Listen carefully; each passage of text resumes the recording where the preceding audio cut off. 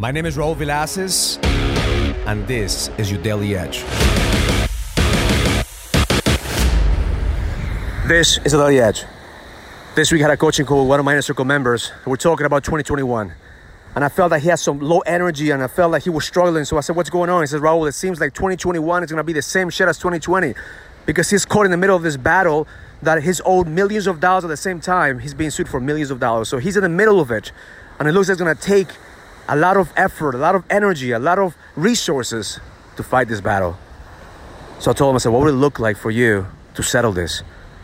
What would it look like for you to settle this battle and you don't have to fight it? He says, Raul, I never thought about this. I just thought that I had to just fight this until the fucking end. Fight this until I die. But see, that's the mindset that we have. We think that every single battle we have to fight. But see, the art of war says never go into the battle unless you think you could win. And based on his energy, chances of winning are very small.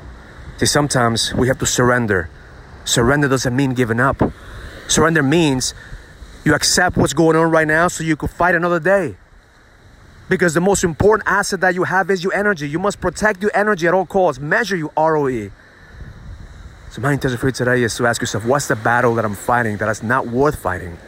What's the battle that's taking all my energy right now, but at the end I don't see a light at the end of the tunnel? Strategize a new technique.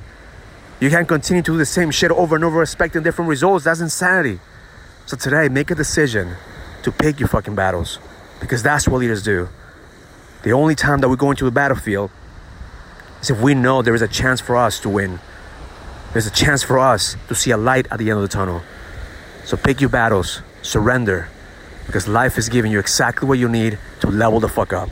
And if you're going through a hard time right now, if you're going to a battlefield, it's because life is giving you feedback. Take that feedback, get stronger, because the best is yet to come. Have an amazing day. Learn it, live it, experience it. Love life.